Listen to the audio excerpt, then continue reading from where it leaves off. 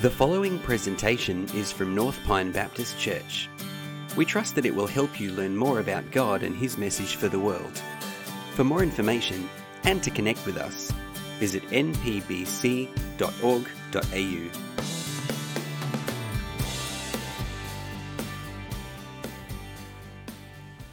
Maybe you've engaged in some activity that as soon as you'd done it, you knew that God would strongly disapprove. Maybe that's you right at the moment, or maybe you know someone for whom that is the case.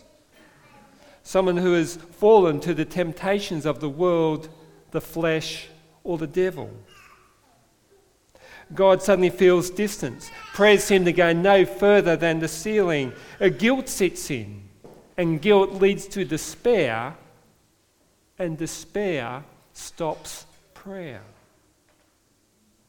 Many of God's people become sort of awkward and superficial. The Bible becomes condemning rather than comforting.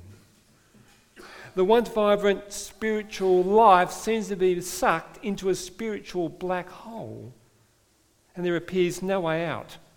No light, no hope, no joy, just blackness and despair. What do you say to someone who's feeling like that? Or what would you have liked someone to have said to you when you were feeling like that? Or what would you like to hear this morning, if that's you? Well, friends, I think these verses this morning from 1 John bring us hope, a liberating hope, which I think is a major thing that we as Christians lack when we're in the spiritual black hole.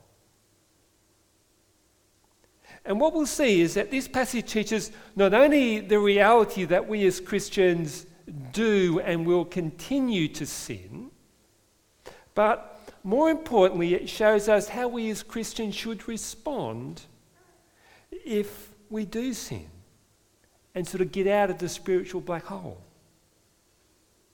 And I'll tell you right from the front, the main point that John is trying to drive home to us in these verses.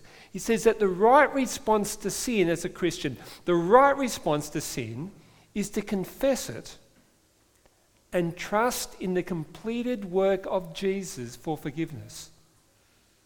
It's a really important point, and I don't want you to miss it, that as Christians, the right response to sin is to confess it and to trust in the completed work of Jesus for the forgiveness of those sins. For if we confess our sins, God promises to always forgive them. Always. And by taking this truth on board, we can help not only ourselves, but our fellow sisters and brothers in their struggle with sin. But first, John tells us our problem in verses 8 and 10 before he tells us the solution. And he says that despite the glorious changes that the gospel brings about in us as it sets us on a trajectory of being transformed into the image of Christ, John says the reality is that even as believers in Christ, we still sin and are often blind to it. And you see it there in verses 8 and 10. See, verse 8, if we say we have no sin, we deceive ourselves and the truth is not in us. Or verse 10, if we say we have not sinned, we make him out to be a liar and his word is not in us. Sin in the life of us as believers is not only a reality, but in fact is a far bigger problem than we even realise. In verse 8, John says that if anyone claims that they have no sin to deal with in their life, they are self-deceived. And this sort of issue of self-deception is not just sort of a one-off thing. He's talking about an ongoing habit, a habitual thing that we might do, denying sin in our lives. And I thought, I don't think I need to convince you, as I don't need to convince me, that we are sinful. So how can we actually deny that we are? How can we deny sin? Well, the commentaries talk about different ways, but I'll tell you what I think a big way is. And that is simply that when we do something sinful, we convince ourselves that it isn't actually sinful. We call something that is sin not sin. So for example, we've seen the stories of Christian leaders who have engaged in child sexual abuse and say that it's okay, when in fact it's abhorrent to God and brings his strong condemnation. Or people who deny the Bible's clear teaching that marriage is between a man and a woman. People who call themselves Christians, denying the Bible's teaching. I think of a couple came to me. They'd both been involved in churches, and they both left their spouses and started living together, and after a while eventually sort of married and turned up at church. And they were telling me this and trying to justify it because they said they'd come from bad marriages.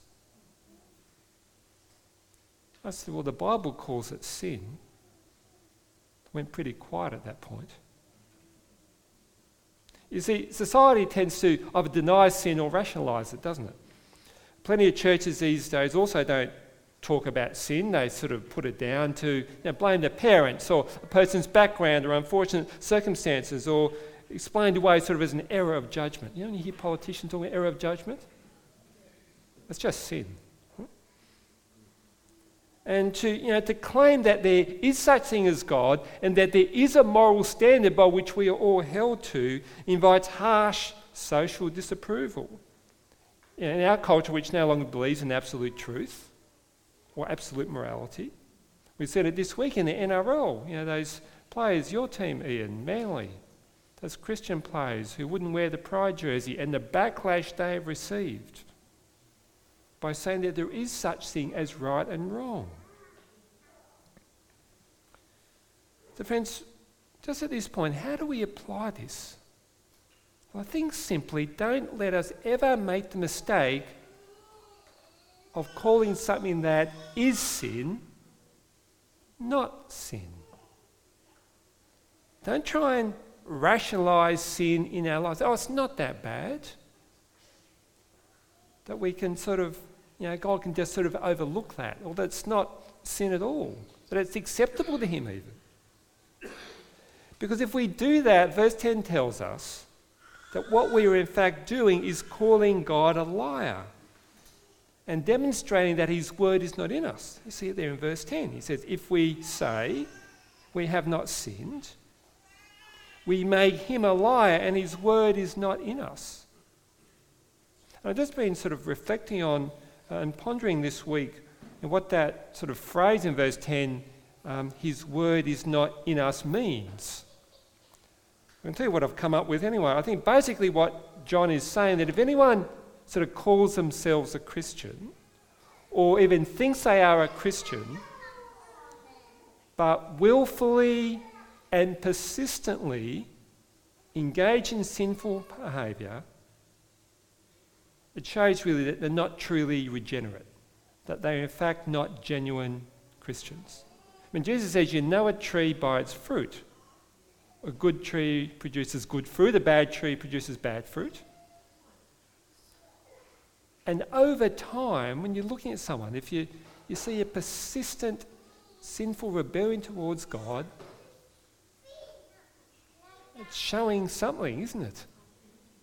Sure, as Christians we can sin and be disobedient for a period of time, but God brings us back and we have the fruit of repentance. But if we remain in that, then it just shows that our hearts are hard towards God, that we are far from him and in desperate need of the gospel.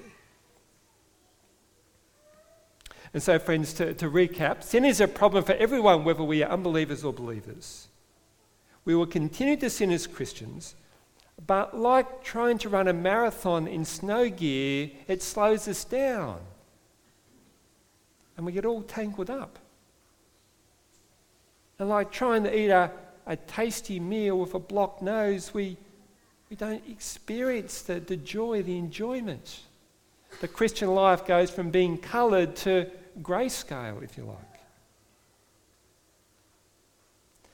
And John is saying here that the sin is wrong and is to be avoided at all costs by us as Christians. And yet the Apostle John is a realist, and he knows that his readers, including us today, still sin. And so he writes in verse 1 of chapter 2, "My little children, I'm writing these things to you so you may not sin. But if anyone does sin, we have an advocate with the Father, Jesus Christ the righteous." And, John, knowing that Christians will sin, he tells us two things to do when we do. He says we're to confess it, and we're to trust in Jesus' finished work. We're to confess the sin and then trust in Jesus' finished work. First, confess it. Again, verse 9. If we confess our sins, he is faithful and just to forgive us our sins and cleanse us from all unrighteousness. When John says, look, the opposite to denying sin is to confess it. We're either going to do one or the other.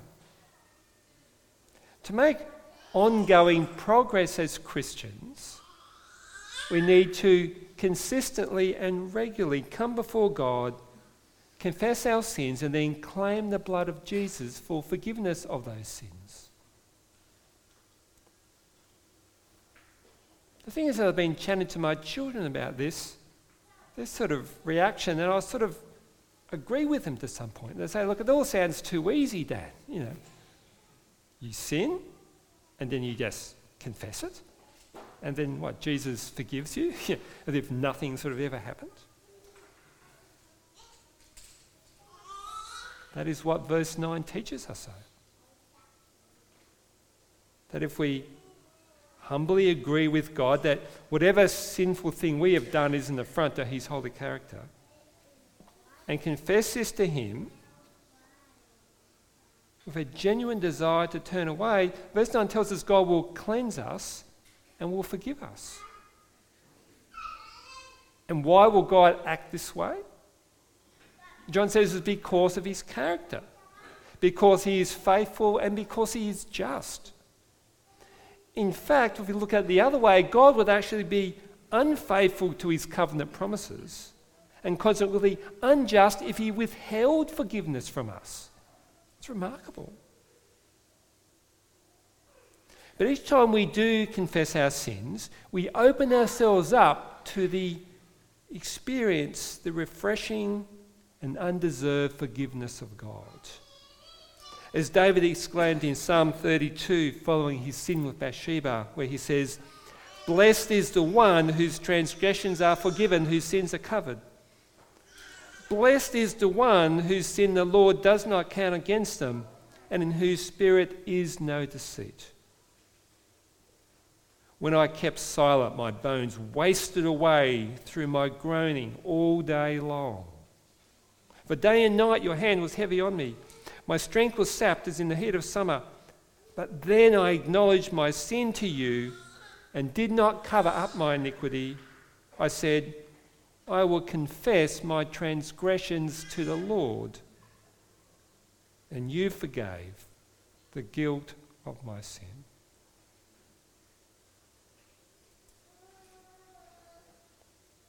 Friends, we're to confess our sins, whether we've done something once or we've done it 100 times or 1,000 times. And yet, as well as confessing our sins, there's more to it than that. Because the gospel promises forgiveness to the one with a truly repentant heart. And yet we still have to act on that. We need to grasp and accept the forgiveness from Jesus by faith. See, John says, verse 1 again, "My dear children, I'm writing these things to you so you may not sin, but if anyone does sin, we have an advocate with the Father, Jesus Christ the righteous. He is the propitiation," the ESV says, The NIV, he is the sacrifice of atonement, which is he's the propitiation for our sins, and not only for ours, but for the sins of the whole world.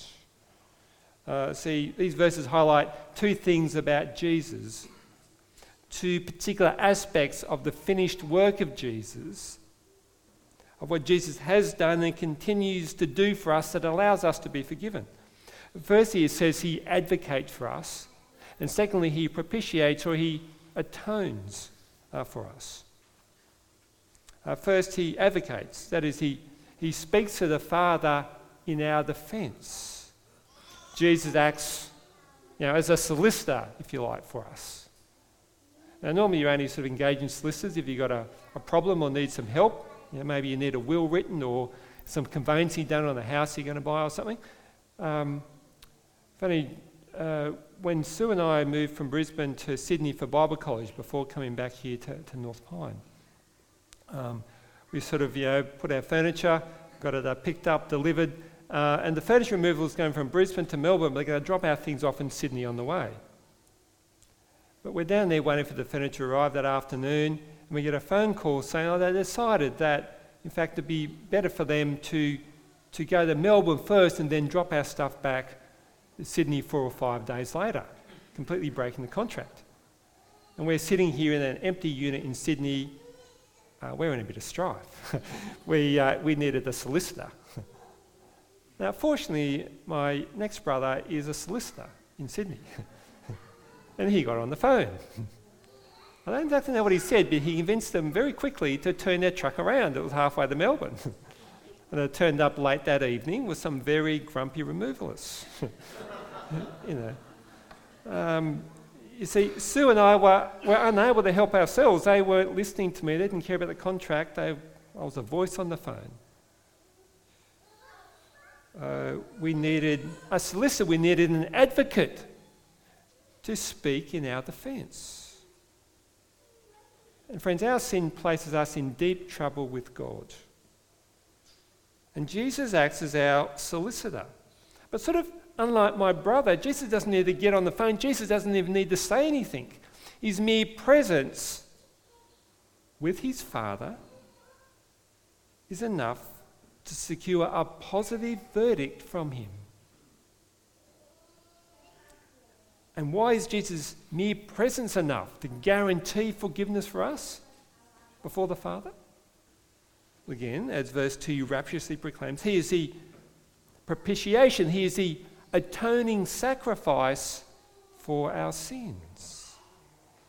Friends, what does that mean? What does it mean to atone for something? Well, simply to atone means that a person who has been wronged has their anger turned away because of some sort of gift or offering. Sort of just imagine one day I was sort of walking past our dining room table and I accidentally knock over Sue's favourite vase. That was a family heirloom and shatters on the floor. Hypothetically speaking, of course. Well, I know I'm in big trouble. Big trouble. And that she's going to be angry with me because she's told me many times to be careful of the vase as I walk past the table. So what am I to do? Well, I quickly whip round to the florist and buy 24 red roses. And when she comes home, I immediately confess what I've done, but then present her with the roses quickly before she has too much of a chance to get angry with me. And provided that she accepts my gift and doesn't throttle me, as she didn't, then I'll successfully in turning away her anger. The gift atoned for it, made amends, at least in some way, for what I'd done. Verse 2 tells us that Jesus is the atoning sacrifice for our sins, or he's the propitiation for our sins. That is, our sins have been cancelled and God's anger towards us has been turned away completely because an acceptable sacrifice has been made. So the Apostle John has in mind what used to go on sort of in the temple day in, day out in Jerusalem. Someone would sin. They would then take a spotless animal, normally a baby lamb or a kid or a goat, take it down to the temple, They would give it to the priest. They would then symbolically place their hands on the animal's head, sort of symbolically transferring their guilt onto that of the animal. The animal would have its throat cut, and the sin will be atoned for through the shedding of blood. Great for the person, but a bit rough for the sheep. Well, how does this relate to Jesus? Well, ironically, not only is God angry with our sins, but he's provided the mechanism, he's provided the means by which that anger is appeased. And that was the death of his own son. Jesus was our sacrifice of atonement. He was the pure, spotless Lamb of God who still took away the sins of the world. And when Jesus died on the cross, as if all the sins of all God's chosen people, God's people, past, present and future, in a sense symbolically placed their hands on the head of Jesus and had their sin transferred to him. Friends, can you picture that? Your hands on Jesus' head as he was nailed there on the cross. And when he died, it was like that lamb being sacrificed by the priest. The death of Jesus has paid for our sins. As Paul writes in 2 Corinthians 5, he puts it this way: God made him who had no sin to become sin for us, so that in him we might become the righteousness of God. It's the great exchange. And so, friends, if Jesus has made ongoing forgiveness for our sins possible, then we need to embrace the remedy for our problem. Let us confess our sins and through faith receive the forgiveness that Jesus' death has wrought us. We're not meant to. In fact, God doesn't want us to hold back accessing his mercy and grace, for he longs to extend it to us. I don't know if you've read the book, came out a year or two ago.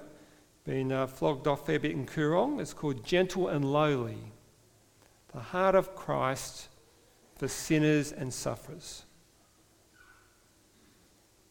He puts it this way. He says, when you come to Christ for mercy and love and help in your anguish and in your sinfulness, you are going with the flow of his own deep wishes, not against them. We tend to think that when we approach Jesus for help in our need and mercy amid our sins, that we somehow distract from him, to lessen him, to impoverish him in some way. But Christ's heart, he says, is not drained by our coming to him. His heart, in fact, is filled up all the more as we come to him and draw on his promises by faith.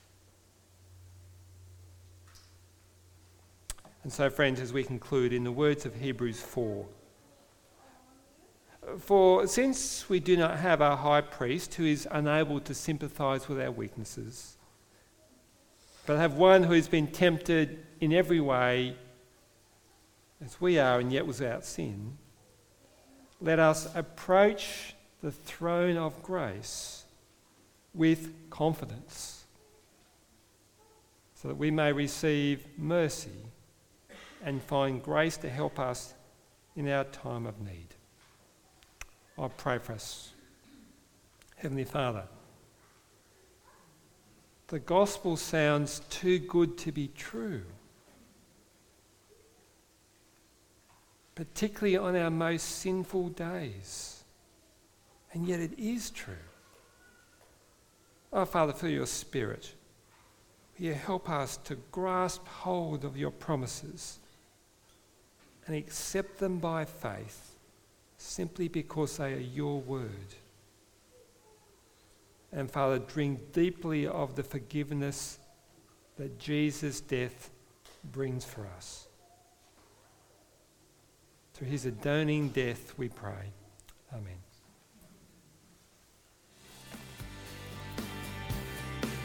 Thanks for joining us for this presentation from North Pine Baptist Church. For more information and to connect with us, visit npbc.org.au.